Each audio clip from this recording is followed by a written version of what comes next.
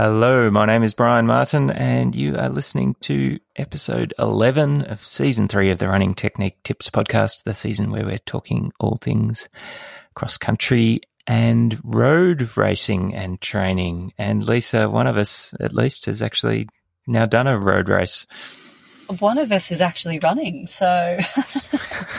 Uh-oh. Oh, dear, I know. Hang on. I think we left the last episode with me signing off with something like, I hope you're not going to break.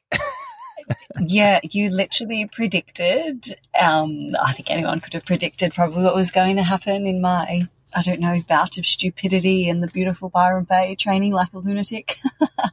After having a fair bit of time off, I did not ease back into it. So, yeah, look, I just the calf again, but more so, I can't remember if I said this the last time that we spoke, but back along that shin. So I managed to get in a 60-minute run, and it was really odd because, so this is now nearly 2 weeks ago, got in the 60-minute run on the Tuesday, felt fine, had been chatting to you a little bit and pretty much decided that I was going to spend like the next 4 weeks just gentle, easy jogging. I know that you have done in the past, and I can't remember the name of it, 6 days of 60 minutes of jogging. The Satan's program. The Satan, that's it. I actually started to Google it, and I was calling it the Devil's program. I was getting a few random things pop up that was not in line with what I was looking for, but that's it, Satan's. So I want to commit to that, but I managed to get out one day, and I just woke up on the Wednesday, and the pain, when there's a difference between just like, oh, this is a little bit sore and I should stretch it out versus something's wrong. Yep. Yeah, so I sort of had the something's wrong, but I had an appointment with my physio on the Friday and went in to see her, and she sort of said, oh, it's fine, but you need to be very careful because if this keeps pulling, it will turn into a shin splint, possible stress fracture. So...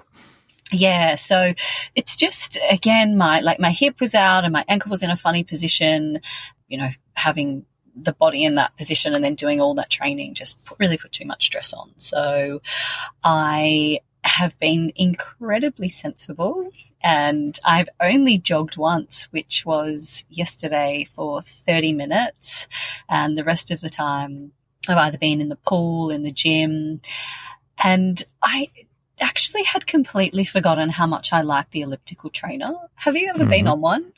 I have, yes. Yeah, so I completely had forgotten about it, which is quite silly because they're in every gym. But when I was rehabbing after my hip surgery, I spent more time than I wish to acknowledge on the elliptical trainer, and maybe this is why I'd forgotten about it. And I jumped back on it, and I realised I actually do enjoy it, and it can be quite tough, like not just, how you often see people just on it meandering along. Like I was pushing it, you can see your pace on it. I did a little tempo on it the other day, pain-free. So I'm feeling pretty fit, but I just have to get the body right. So that's where I'm at. 1 run, 2 weeks, 30 minutes. Very good. Or not very good, but did the physio sort of give you any guidelines for returning to running? No, and I didn't really ask, and I didn't really need them because I knew what I'd done. I was just plain stupidity. So what I am going to do is attempt, just every second day and no more than 20 or 30 minutes, and just sort of see how that goes until I build up and effectively have no pain. So I don't actually have any pain today, and I ran yesterday on my 30 minutes. So that is a really good sign. So lay off it today. I'll jump in the pool this afternoon and hopefully can get back out there for just an easy 20 or 30 minutes tomorrow. Sounds good. Yes, a slow and conservative return to running. Yeah, but it's funny. I do genuinely feel actually quite fit. I'm not cross-country training and just dawdling along on the bike. I am definitely putting a lot of effort in, but I'm just, I'm actually feeling quite fit. So hopefully I can get the body healthy and then can turn that into actually being out there running and racing again, because I'm getting a little bit jealous of you and your improvement. Surprising, but perhaps not surprising improvement. Yeah. Well, why don't you talk about it? Like, we can actually talk about a race here. Sure, why not? Well, why don't I just do a quick recap of what I've done running-wise since we last recorded, and I think we told the listeners what we'd done up until the Saturday the 20th of July, I think was the date that we hit the record button last night. A bit of a delay in getting the episode out, so I apologise for that. That was me struggling to find the time and energy to do some editing. And I think I left us with, I hadn't yet done my Sunday long run, and I was predicting I was going to cover at least 2 hours on the Sunday, and that's what happened. So I did a little loop ahead of my forest loop that I've been doing out at the Daylesford High Performance Centre, and just added on like another 4K essentially to that run that I've been doing. So I ended up running for 2 hours, or just under 2 hours and 19 minutes, and covered 26 kilometres. That's massive. Why are you doing such long runs at the moment, actually? Are you trying to conquer the fear, or are you just enjoying it? Just enjoying it, but also just mindful of getting myself prepared for the marathon later in the year. So I want to make sure I've done quite a few runs of at least 2 hours, and I've got quite a few of those in the bank now that I've done over the last few months, and now just looking to occasionally drop in a longer one to give me a little bit more of that marathon fitness. And yeah, I can tell you I was getting pretty tired towards the end of that one, but nonetheless finished it off feeling pretty good. And just to give you a bit of an idea of intensity, so for the entire 2 hours, 19 minutes, average heart rate was 140, but like for the first probably hour and 20 minutes, I was either under my aerobic threshold or only just slightly above it. So I really took the first hour 20 quite comfortably and easily, and then just steadily worked my way up that big hill climb that I've talked about a couple of times, and then just rolled along at a good solid pace for sort of like the last sort of 6 or 7 Ks. So yeah, if I kind of look down to some of my K splits towards the end, I was rolling out 5:18, 5:10, 4:56, 5:17, 4:54, 4:55, 5:06. So you might remember I said I was going to try and finish off some of these longer runs with a little bit more pace, and so I did that as well, even though I'd stacked on a little bit more distance on the front end of that one. And are you enjoying doing that? Just I am taking it along a bit quicker.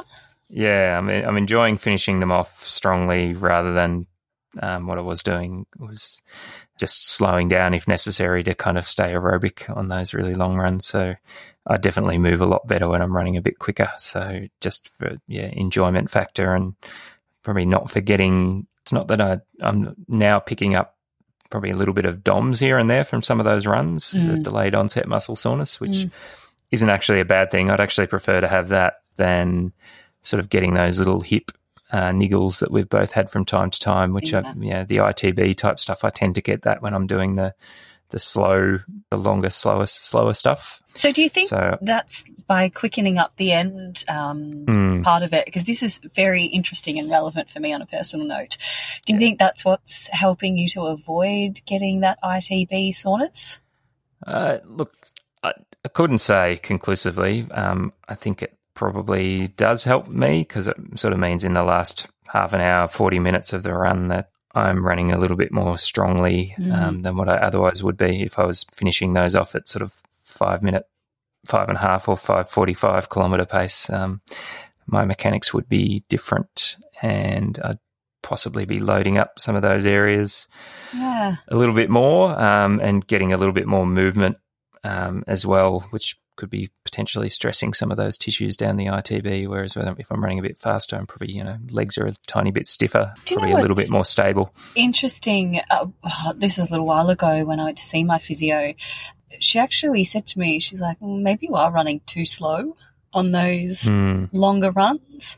And it was sort of a comment that I didn't really I didn't really mull on it for that long. But now when you're saying this, and I have been discussing, considering doing some of my Sunday runs as a bit of a session more than just slow plodding, because I have been getting into trouble. Like, that's the one thing that's been causing me, effectively stopped me and trying to get through that marathon training. But I guess you've got to be a bit careful with it, because I've been thinking, well, if I do the Sunday a bit quicker, because I can tack on to the back of the boys group, I can't really then go and do a Tuesday session and a Thursday session. So I've been considering actually just training on a Thursday and a Sunday. Yep. I think that's sessions. good. And you are thereby following the Julian Spence regime that I heard him talking about on the Inside Running podcast recently. So he was saying for some of those longer, harder Sunday runs that he will actually move his session back to Thursday if necessary to fully recover. I didn't actually hear that, but I've just been throwing around some ideas on a piece of paper, given I've had some time since I'm not running, and I think also just looking at some areas of weakness. And I know that you're going to go into the recap of your race on the weekend, but you've been adding in a few more tempos. Yeah. And I think that I'm being really careful to call them threshold runs rather than tempos, just for the sake of clarity. And maybe we can talk about that later as well, like just working at a heart rate rather than thinking about a particular tempo pace, which people often talk about doing a marathon pace tempo. Yeah. I've just been working on staying sub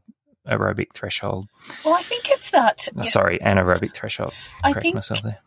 There's been talk or things thrown around like moderate running as well. So not just easy and not just hard, but like the concept of moderate running. And I don't mind that. Like if you're doing a bit of a quicker Sunday run like you're still doing the distance, but then you are adding in, I'm sure your heart rate's not absolutely redlining, but it is elevated a little bit. So it's still in a nice zone, but you are working moderately harder than just easy running. Well, what's happening actually is really I'm doing a combined long and threshold run in the same session, and I've been very, very careful to not try and do additional sessions during the week. Like in some weeks that's my only session, so that's why I can kind of get away with it a little bit perhaps, when maybe if I was trying to do a bunch of other stuff during the week, as indicated, that would potentially get you into trouble. Yeah. And the way I'm running them is I'm being really careful to be relaxed early on. Like that run that I just described, first 5 kilometers were like 6:05, 5:45, 5:29, 5:48, 5:43, 5:59, going up a hill there, but just slowing down. So 5:41, 5:55. So like the first 8K, pretty pedestrian kind of comfortable pace. Well, I'm assuming but that's all just keeping my heart rate really nice and low, and staying in kind of fat burning mode for as long as possible, so that when I pick up the pace later on, I've still got some money in the bank to spend. Yeah, I'm assuming you're sort of rolling out of bed effectively and running, like you're not doing a warm up and stretches and etc. No. So that first... the warm-up's walking the dog. Yeah. Yeah, so getting out, like I honestly don't know how people, and I have got people that I run with, they kind of go from 0 to sub 5-minute Ks within the first K. I physically cannot do that. No, me neither. It's very bad. Yeah, I physically can't do that, so I'm just not built like that. But hey, look, don't a lot of the Africans run similar to how you just started your run? Yep, they probably start their first K even slower, and I can tell you during the last week or so I've done some of those really early runs before my commute, and the first kilometre's been like 6:30 kilometre pace. So if you need to start just above walking pace, or a nice easy pace to get moving, that's what you have to do. Yeah, you run a bit faster when you need to or you want to later on. So anyway, that was my long run, and maybe after I do the race recap, we might circle back and talk about that kind of thresholdy stuff that I've been adding in, because although I've been a bit random with my training, I have sort of got a little formula, at least in the back of my mind, that I'm sort of working towards. I'm just applying it in a very flexible way, which will also be an entree to talking about Zane Robinson, which we said we were going to do this episode too. So that meant that the week before the Lake Wendouree road race. I actually did about 57 kilometres. Wow. For the week, which was a pretty big week for me recently, because the week before that I'd done 41, then it was 43, then it was a 52, and there's a 43 and a 38. So look, I haven't really been doing a huge amount of mileage, so probably averaging just slightly more than 40 kilometres a week, which is obviously not a lot. And remember last year probably averaging probably 70 to 80 Ks a week. Yeah, wow. So yeah, I'm probably doing slightly more than half of what I was doing last year, but the mix of training has certainly changed a bit from what I was doing last time when I was mostly doing easy aerobic running. Which brings me into race week, which was between Monday the 22nd and Sunday the 28th. And I was pretty conscious that week of the fact that I'd done that 26K run, and I was a bit beat up from that. So I actually didn't run on Monday and Tuesday. I just took those off. I'm pretty sure I did gym on one of those days because I wanted to stimulate some recovery. Definitely finding doing a bit of lifting, even if you've got a bit of DOMS, it's very helpful for recovering quickly. And we kind of spoke a bit about some of those sort of hormone responses and getting things moving. So definitely a recommended thing for recovery. And all I did during the week was 2 30-minute runs, one on Wednesday and one on Thursday. And they were both about 5Ks. So how's this for polarized training? Compared to my long run finishing off at sub 5-minute K pace. My Wednesday 30-minute plod was at 5:46 kilometre pace average. Nice easy heart rate, 123 heart rate average. And what did I do on Thursday? Same thing, did about 5Ks at 5:45 kilometre pace. So the only running I did during the week was 2 30-minute jogs. And then I just took Friday off completely because I thought I may as well be fresh for the road race on the Saturday. And that brought us to Saturday, and I did have a listen before to Julian Spence talking about his race experience on the Inside Running podcast, and he was commenting on the fact that a 2:30 start time is an awkward time to race based on just timing when you're going to eat. Yeah. And I did a few things wrong in the lead up in this race that probably would have potentially led me to not having a good result, but I ended up having a good result anyway. And one of those was I just got sidetracked with all my Saturday morning jobs and chores and just didn't get round to having some lunch early enough. So I think I finished my lunch at about sort of like 1:45, and that's sort of nowhere near early enough to kind of fully digest all of your food. So I must admit, when I arrived down at Lake Wendouree and I was running a bit late, as is my habit, that I was still feeling my lunch sort of in my stomach. And I was sort of a little bit worried about how that might play out during the race. Like, would I get an upset stomach or would I have a stitch? And I'm just so used to running on an empty stomach first thing in the morning, or having had a coffee or something that, it was a bit of an unusual, unnerving feeling to know that your lunch was still kind of hanging around there. Yeah, I must admit, it's something that I'm used to, and it's probably a bit different in today's era where you've got Park Run and there is a fun run on pretty much every day of every weekend everywhere. But I grew up on the Saturday afternoon running staple. So having done, years and years of the Athletics Victoria series, running as a junior, that's all run in the Saturday afternoon. So I still find today, like the Park Run time slot and the Sunday morning fun run's just an absolute shock to my system, whereas I just revel in the delight of an afternoon Saturday run. Yeah. I've just become such an early morning animal these days that I find it a bit strange. Anyway, I'm a seal in the morning, so very good. So I arrived late and I ran into one of Ballarat's running stalwarts, Frank Shevlin. He was out marshalling on the course and kind of looked at me a bit strangely. And he goes, "God, you're going to miss the start."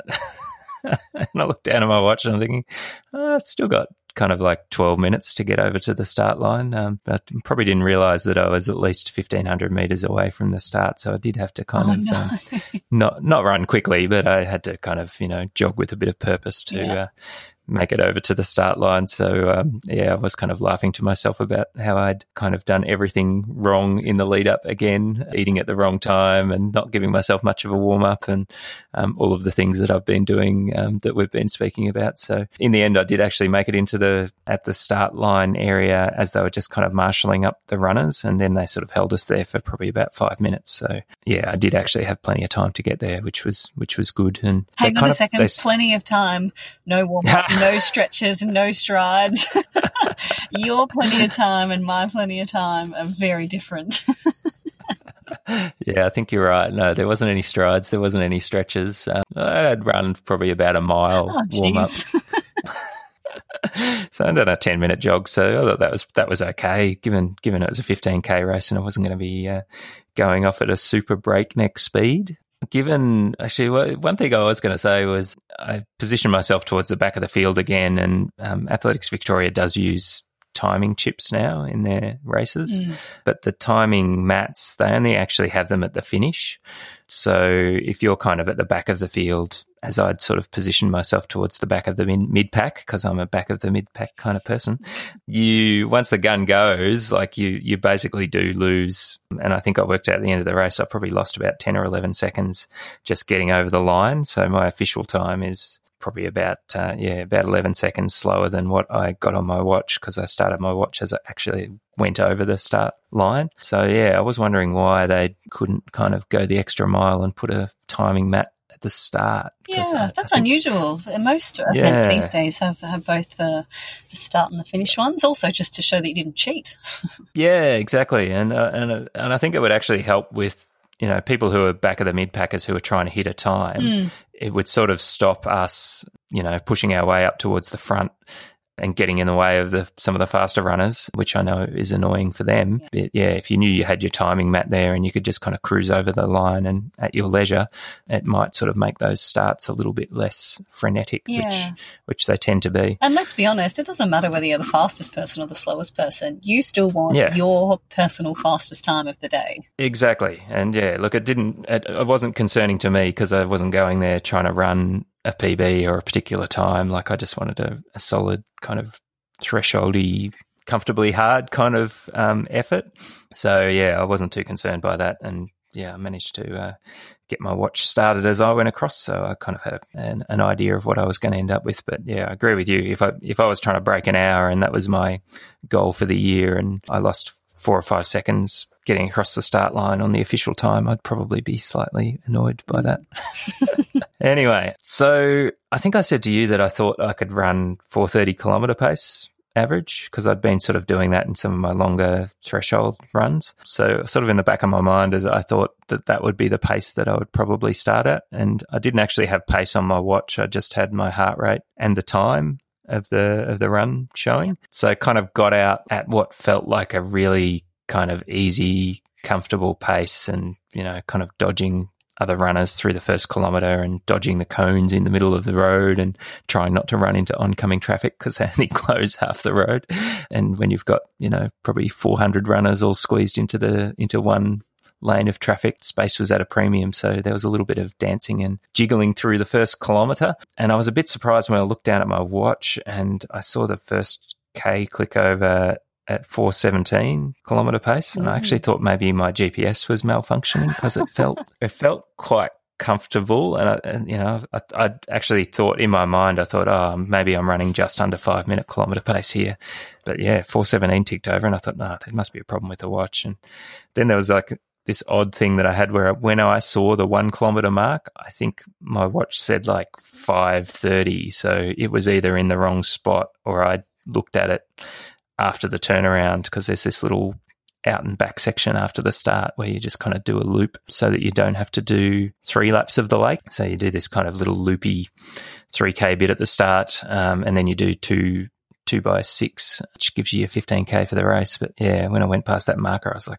there was 5 something, and I thought there's something really weird going on here. And I didn't really get comfortable with what was going on until my second K ticked over, and that was 4:15. And I thought, oh, well, that's consistent, and I feel like I'm running basically the same pace. And I kind of looked down at my heart rate, and it was in the 150s, and I thought, right, I'm on here. This is going well.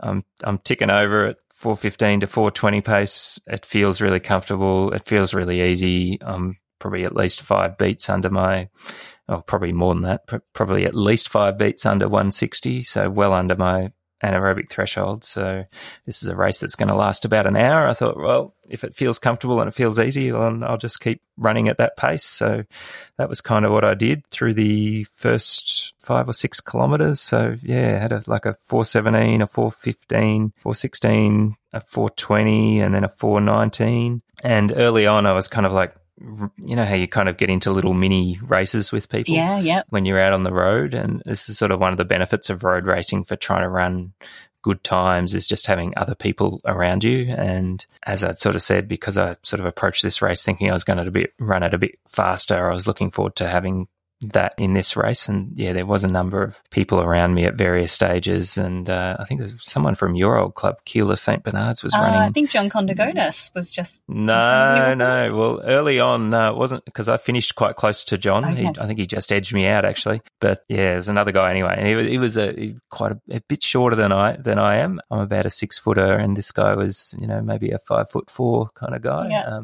But yeah, I felt like I was taking like 2 strides for every 3 of his or something like that. So I was running quite comfortably, whereas he was like really working quite hard, and his cadence was really, really high. It must have been up above 190, I reckon. And I thought, I wonder how long this guy's going to be able to hold on to this pace. And I think he was with me until probably about 7K. Yeah. And at that point, I was still feeling pretty good and sort of seeing the paces not really drifting up much above 4:20 kilometre pace. And I just basically at that point decided I'll just keep sort of pressing on. So I said to him and a couple of other people around me, like, I'm just going to go. If you guys want to duck in behind me to get out of the wind, like, do so. And, I sort of committed to it felt like speeding up, but I think I was just running the same pace. But they basically kind of dropped off at that point because, they were working a bit hard and getting to that sort of 8 or 9 Ks in a 15K race. It's sort of starting to get a bit real at that point. So that was kind of, having done that first little loop and then done a complete lap of the lake. At that point, I basically caught up to a couple of guys who looked like veteran runners like me, and they were going along pretty well. So I thought I'll just tuck in with them for a while because they were running at about the same pace as me. And then soon after that, some sort of people came up from behind as well. And so this kind of like little back of the mid-pack group formed with probably about 6 kilometres to go in the race. And that was just like gold for me because I thought, okay, for once here, I'm not going to be running by myself. I can just sort of switch off and sit in behind a couple of these guys. So that's basically what I did. And that group got rolling and was sort of, you could just sort of feel the pace increasing as we got closer and closer to the finish. And probably with about 3K to go, I was still feeling really good, and I could see another pack up ahead, and I could see in that pack the tall figure of Hamish Beaumont. I don't know if you know Hamish. Oh, yes, Melbourne University club stalwart legend. Yep. And I thought, it would be good to catch that pack and beat Hamish, and not because he was Hamish, but just because he was this tall beacon that I could see up ahead. So I kind of took off at that point and tried to catch this pack up ahead, and I dragged a few people from my pack with me. So they, I suppose I'd got the benefit of sitting in on them, and then they sat in behind me because that section was a little bit into the wind as well. Managed to pick up that pack ahead and then finish on quite strongly towards the finish. And I think I passed Hamish in maybe the last sort of 400 metres or something like that, and finished off pretty strong for well, let's say I think the official result was 63:31. I got 63:20 on my watch as I went over the line. But and in either case, still a pretty good run, average of about sort of 4:15 kilometre pace for the 15K, which is pretty solid going. Like that's 90-minute half marathon pace, Lisa. Yeah, absolutely. Look, when you told me that was your time, I'll be honest, I had to double check the time that you wrote because I was surprised, really happy for you, but just didn't actually think, like, you've had a few shockers, like, let's be honest, but Yeah, like I really think that this Sunday long run that you're doing, making it a bit quicker at the end, and then when you are doing some of your sort of sessions per se, you are doing these threshold type sessions that you've been saying, and I think it's working. I definitely think it's working for me. And look, I should say, maybe in another episode, we'll do a bit of a recap of my random training. But yeah, it has been working. Haven't been doing those long runs every week. So sometimes that's every second week. Sometimes there might be 2 of them in a 3-week period, but I've just kind of been doing them as I've felt like doing them rather than saying, well, I need to run 2 hours every Sunday. Yeah. So being a bit more flexible, which again, we'll speak a little bit about later on. But I got my data up for the race and just split it into 5K segments. And it's probably just a demonstration of fitness and that I'm going pretty well. The first 5K was 21:02. The second, the middle's always a bit slower, 21:14. And the average heart rate for the first 5K was 154, which was obviously why it felt so comfortable, because I've been doing lots of that kind of threshold running below 160 beats. And, 154 is well inside my predicted threshold, which is probably about 160 or low 160s. So that was pretty comfy. And the second 5K, 21:14, average heart rate through that was 164. So it was starting to get up a bit. But during the run, when I was sort of like seeing 163s or 164s, it still felt super comfortable. So maybe that's a bit of data for me to reflect on, that maybe my threshold is about 163-ish, because that just felt pretty comfortable, pretty easy at that kind of pace. And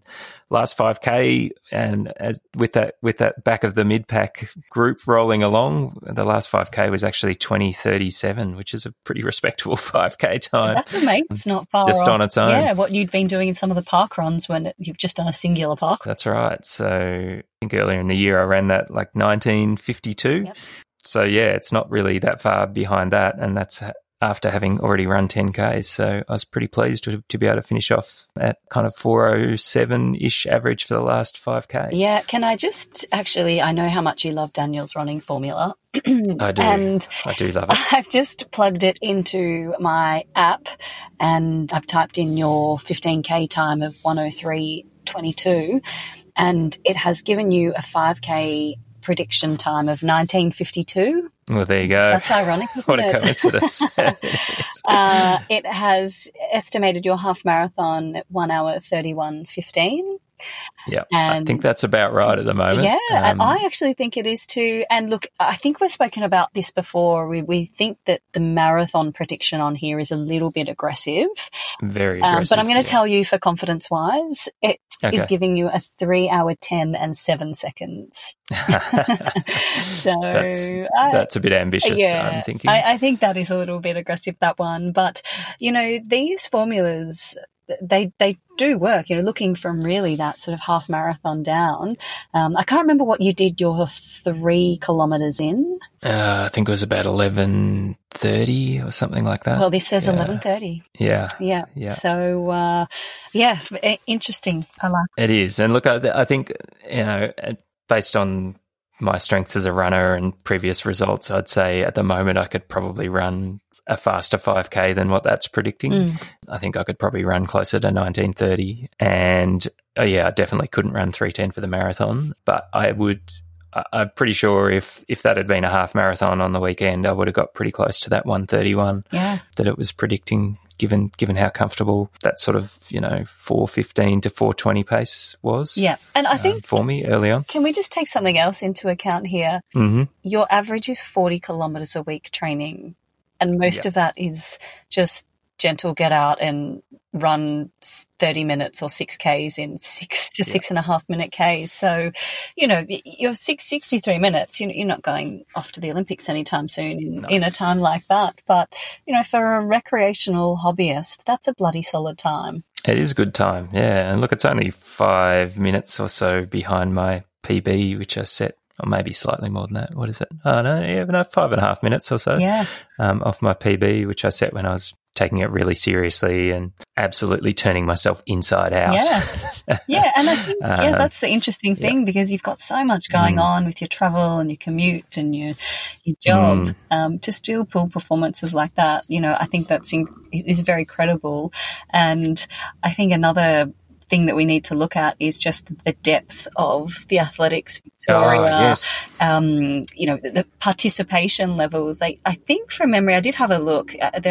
You finished towards as you say, the back of the middle pack. Back of the mid. I was 256th in the men's race out of 368 finishes for the men. Which is just incredible quality of athletes that you're running against. Because if you were to extrapolate that time that you ran and popped it into, an arbitrary fun run where there's, maybe 10,000 participants, you'd probably be in the top 200 in that. Yes. Out of, I think that's right. Out of 10,000. So, it's a very high standard. Incredibly high standard. And, I think if people want to run a PB and they're okay for their ego to take a bit of a hit and not be in the pointy end, get down to one of those races, because you will be surrounded with people who are just as passionate and are genuinely trying to just do their best, but it's still a very high standard. It is. And, if you're lucky enough to, like I did, to get in with a nice little pack, when you've got veteran runners like that, they know how to run very evenly and they know how to run in a way that's going to allow them to finish off strongly. So just kind of going to school on what's happening around you. When I saw those couple of guys ahead of me, I was just looking at them going, they look like the kind of guys that are going to be able to maintain this pace until the finish. Yeah. So I just kind of held myself back a bit from going past them. And I just thought, I'll just tuck in here for a while. And then when those other people sort of came and joined the group, it was just fantastic. Yeah. Because then I could just sort of switch off and just follow the people in front of me. And when my Ks clicked over, I'd just check down and have a bit of a look and go, right, this is looking good. These guys are just going to run on strongly to the finish. Yeah, it's a really good point, actually, you say about how evenly and how well paced they are, because for a female, when you get into those mixed races in the AV series, you are always surrounded by a large pack of men who pace evenly, because, running in those big fun runs, one of the most annoying things for me as a female who, is maybe in the sort of the sub-elite area, is the erraticness of some of the males who I end up being around who forget that they're not quite as fit as they were, and they're pacing. And I know that I shouldn't let it annoy me, but when you're tired and you've got someone who's dropping off and then coming back up to you, dropping off and coming back up to you, it really it plays with my mind. But you're right, some of those veteran men are speedy, and you can get into a beautiful rhythm. Definitely. So I was a bit inspired after that, so I thought maybe this is the time to actually set a goal, Lisa, and give up my goal-free running. No, I don't know if you should. I'm the person who writes lists and goals and is a bit OCD with that, and you are just killing it with this carefree, roll with the punches, don't do a warm-up type of thing. It really sort of works for you. And it's an interesting one. Maybe for some reason, like setting yourself goals and plans, I don't know, maybe you become so anxious without realizing it that you fall apart. I don't know what goes on, but you seem to just... Yeah, who knows? Yeah, I'm not sure.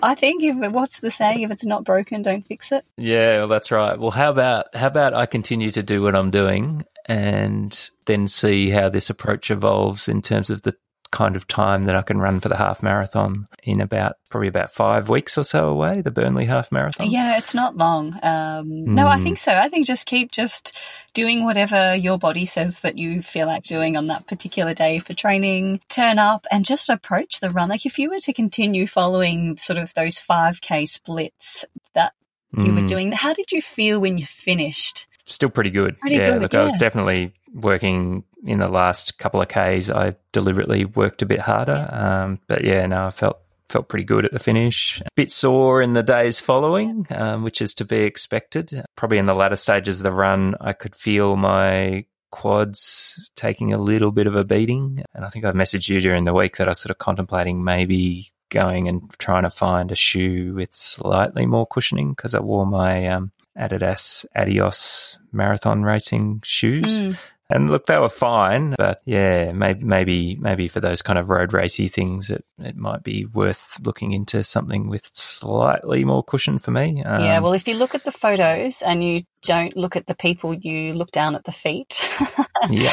I think every runner, especially at the top end of the field, has a pair of those Nike shoes on. And I've actually put on a pair of, my training partner bought a pair. She actually didn't end up racing in them. And they were a little bit foreign for me, which is some comments that people have made when they first put them on, but then they end up loving them.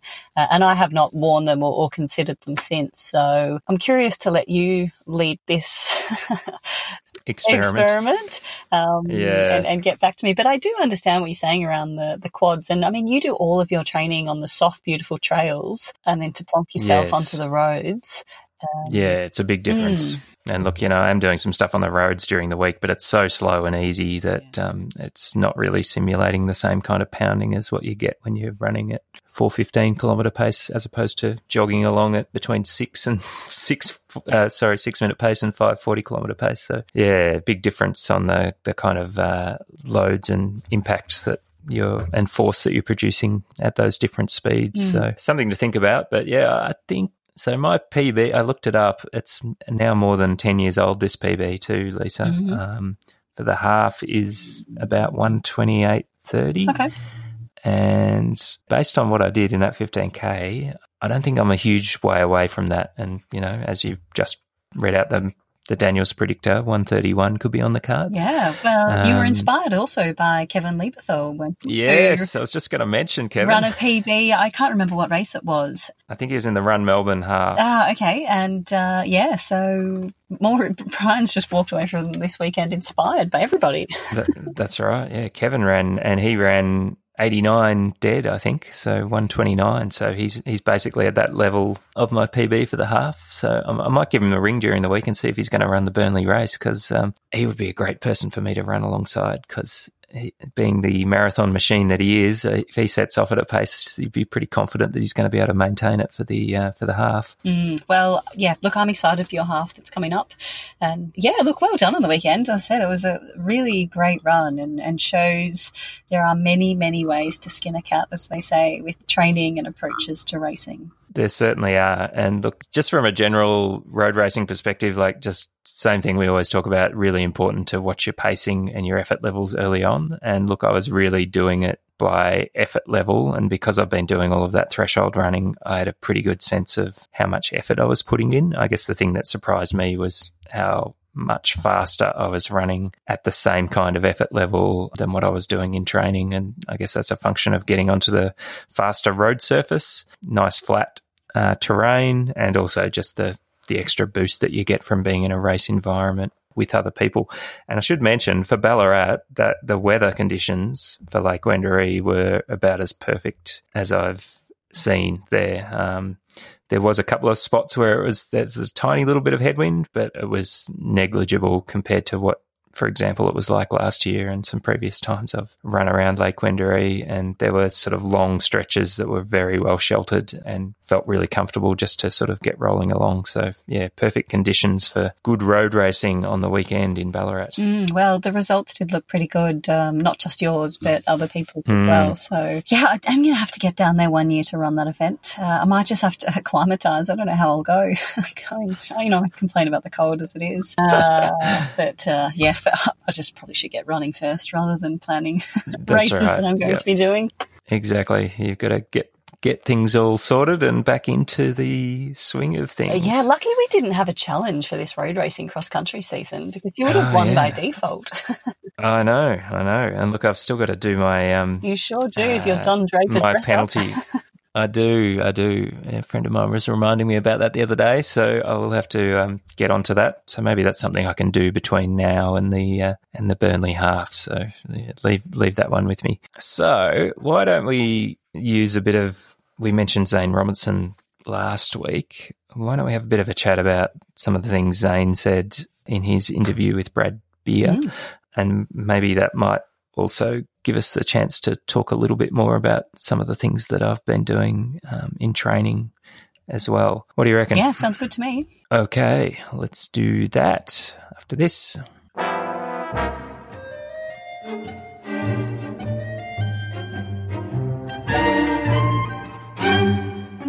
So there's two kind of big takeaways that I took from that interview, and you might have some others, Lisa. Actually, no, I've got three. So the first one is that Zane Robinson is a very intense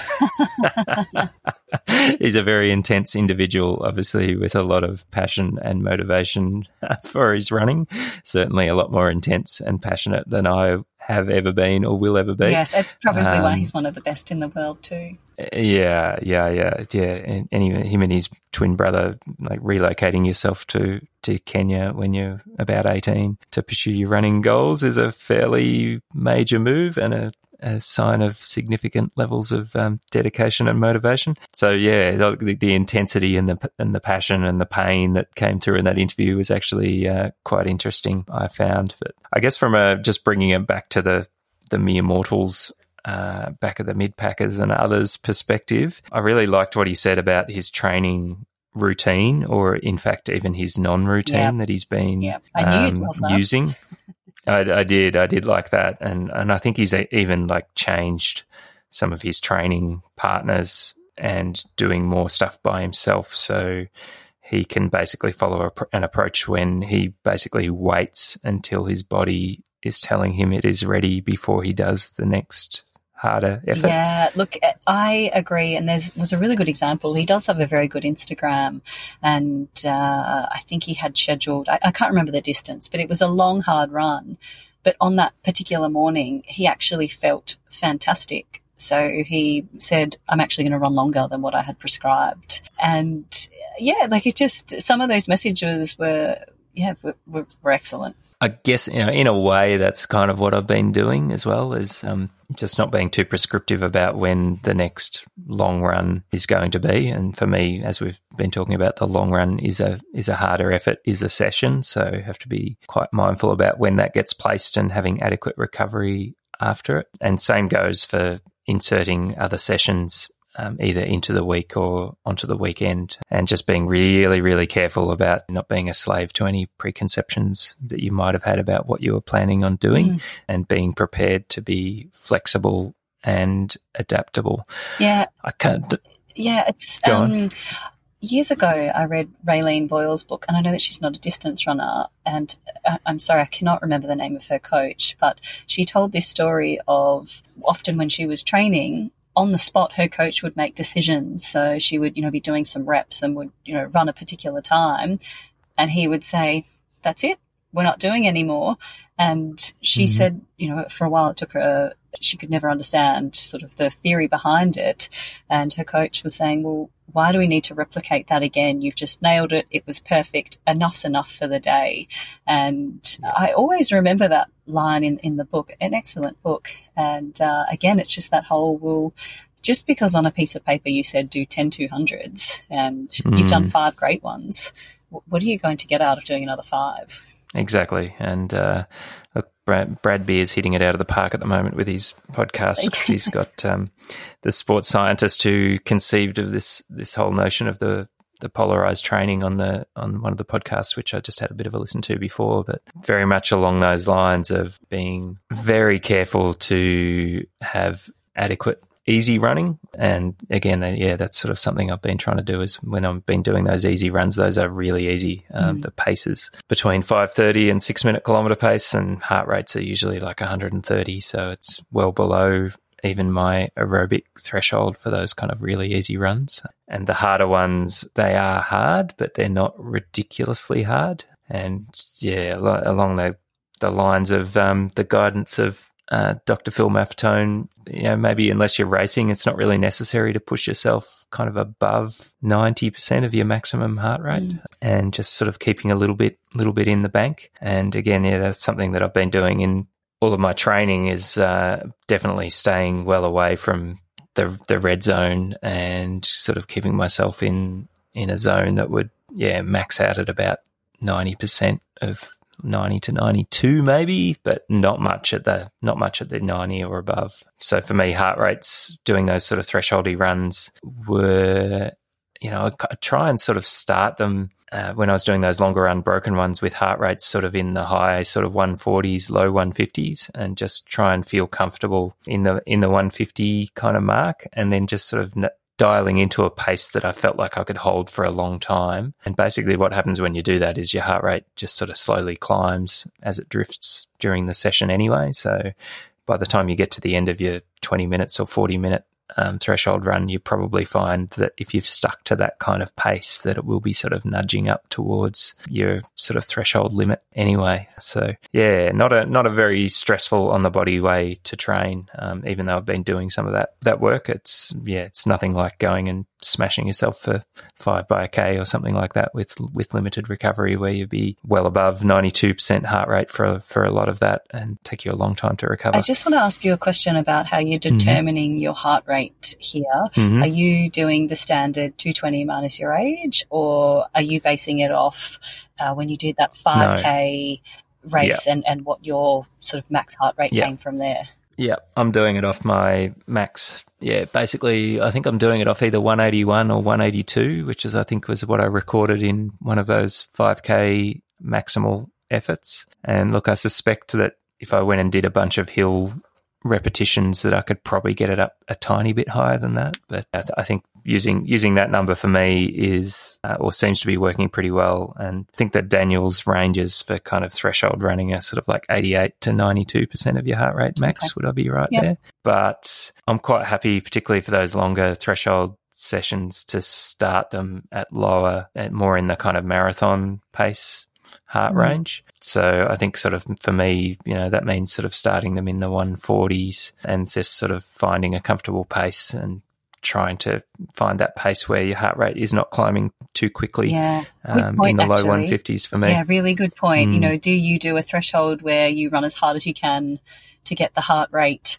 at around that number that it needs to be, and then try and hold it, or do what you're doing and gradually work up and then hold it for a majority of time within that threshold range? Yeah, I think that's a better way to go, and it's definitely more race-like, or conditioning you better for those kind of longer road races like the one I did on the weekend, the half marathon or the marathon, because that's going to be what happens to you in the marathon. Is you'll try and maintain a pace, and the longer it goes, the higher your heart rate's going to get as it drifts up, and you have to work harder to maintain the pace that you've selected. So it's good practice for that. And yeah, when you're doing smaller bouts, and I think the longest threshold, well, you know what? My race on the weekend was basically the longest threshold that I've done to date.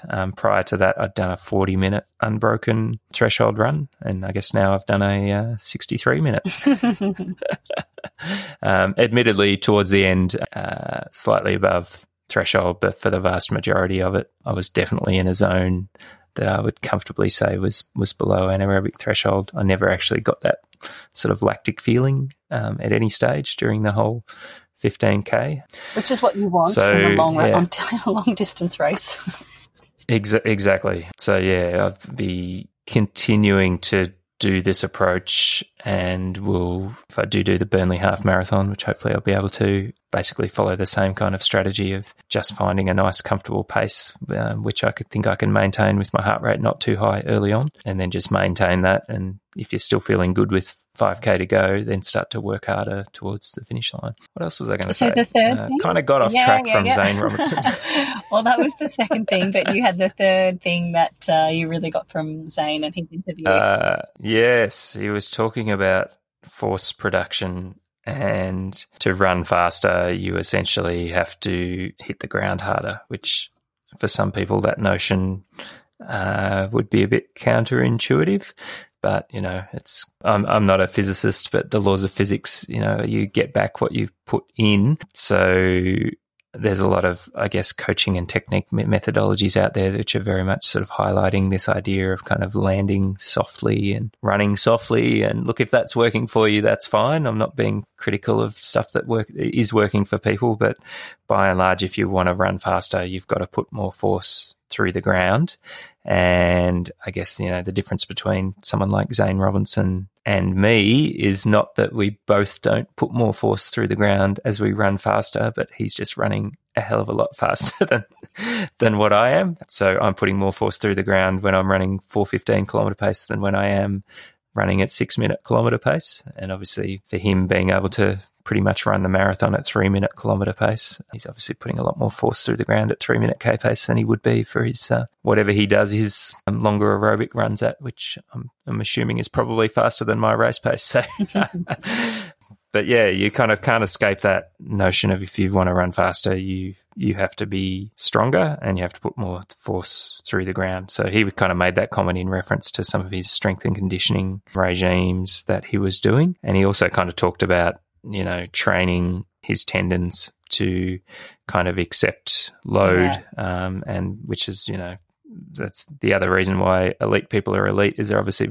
very good biomechanics and they're very effective at using that force, being able to store that force in tendons and then getting a lot of that back as relatively free-ish kind of energy. Whereas someone like me, biomechanics are nowhere near as good. I'm not getting as much benefit and stored energy as what they would. So yeah, I just found that interesting. It was good that someone just sort of called out the fact that yes, you have to generate more force to run faster and not rely on thinking that you can just land softly and that will somehow lead to you running faster. Yeah, I'll add one more thing onto that listing, and that was the whole notion of doesn't know how many kilometres he runs, doesn't care, doesn't pay attention to the pace. And I think he made a comment on, he loves to run, so he could easily run up to 500 kilometres a week, but it doesn't, obviously.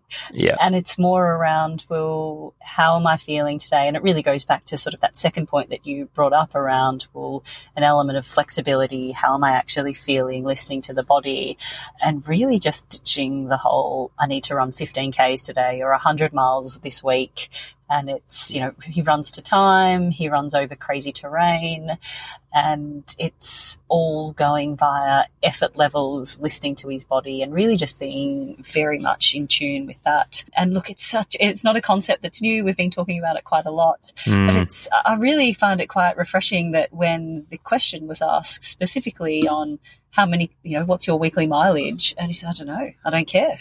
Yeah. And I just found that a really refreshing comment, actually, because often, it's not even just the elites that get caught up with that. It's, I think, runners in general being quite obsessive by nature, and we can rattle off, I did 80 Ks this week or 60 Ks this week, or, my average was X amount of Ks. It's really just arbitrary figures. They really are. And look, I think both he and his brother are relatively low mileage marathon runners from what I have heard over the years, but I think they run a lot less than the standard sort of 160 to plus that most of elite marathons would probably run between 160 to 200 Ks a week, and I reckon they run a lot less than 160. So it just demonstrates, there's lots of different ways to get it done. And look, I've definitely lost my connection with worrying about how many Ks I ran during any particular week at the moment, and I'm not sort of letting that drive my confidence levels as to what I can actually do, both in terms of how far I can run and how fast I can run in the races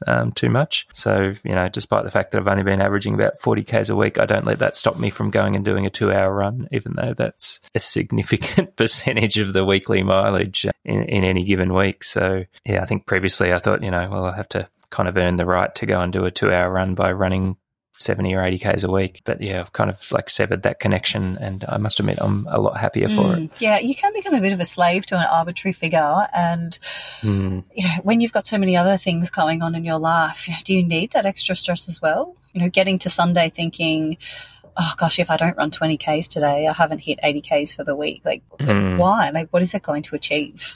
And look, for me, it's probably almost the opposite as well, because I've just been sort of thinking, well, if I accumulate 15 kilometres during the week of 3 jogs, that's fine, but I'm not going to let that stop me from going and doing a 2-hour run that's 22 Ks on the weekend if I'm feeling good. And which is that is actually a different notion to what I've had before, where I thought, I've really got to be careful of respecting those arbitrary limits that you've read about, which sort of say you shouldn't do, well, your long run shouldn't be over a particular percentage of your weekly mileage. And look, it's probably what I'm doing at the moment is probably sort of extreme polarization. of training, but it seems to be working so far. Yeah, and look, let's be honest, you're probably in the majority here where there's not many elite athletes out there, and most of us are just happy to be participating and fit and healthy. So having to stack everything into pretty much 1 or 2 days is how we get things done. Exactly. But anyway, it was a really good podcast and really good interview. So we'll pop up the link, I think. We might have done it on last week's show notes, but we'll do it again. I think we'll pop that up again. And look, final note on that force production thing, and just harking back to your comment about the Nike shoes. Like, I find them weird when I put them on as well, and part of it is because they're just crazy stiff because of the plate that kind of runs through them. And a bit like what I was saying about at the pointy end, elite runners being able to store and release a lot of that kind of energy that they're producing. I kind of feel like that there's a lot more benefit there for the faster and better runners in those kind of plated Nike shoes than perhaps for a back of the mid packer such as myself. But who knows? Maybe I'm making a wrong assumption there. So I may challenge myself to go and get a pair at some stage and see if they make any difference. Yeah, well, you love your shoes, but it's an interesting concept that I can't quite get my head around either, because last year I got the Nike Pegasus. I don't know if you remember me talking about those, and yes, I did. I really tried them for basically until the life of the shoe, but I just couldn't quite come to terms with not being able to feel the ground. And for someone who likes barefoot running, likes minimalist shoes, and feels is pretty light over the ground, I felt quite lost at times running, being able to feel my way over the surface. And look, I know they're a different shoe to sort of the 4%. Is it a carbon plate that's in these shoes? Carbon fibre. So I'm sure that it's a different feeling, but I haven't got my head around losing that connection with the ground. So look, for me, the verdict's still out, and I actually haven't run in them, so I'm not in a position to comment one way or the other. So maybe it's an experiment that we both go and do and see what all the fuss is about. Indeed, and hopefully not break ourselves in the process. Well, I'm broken, and I'm on. You're already broken. I'm on the path to recovery and redemption. Very good. Well, I think we should wrap it. So this week for you, you're going to be taking it nice and quietly. Yeah, right? Elliptical, easy running, and actually, I've got a bit of an update on my heart. This will be a quick one. Good. Am seeing on Monday. I'm going to pronounce this incorrectly. It's like an electrical cardiologist. I don't even think that's the right way to pronounce it.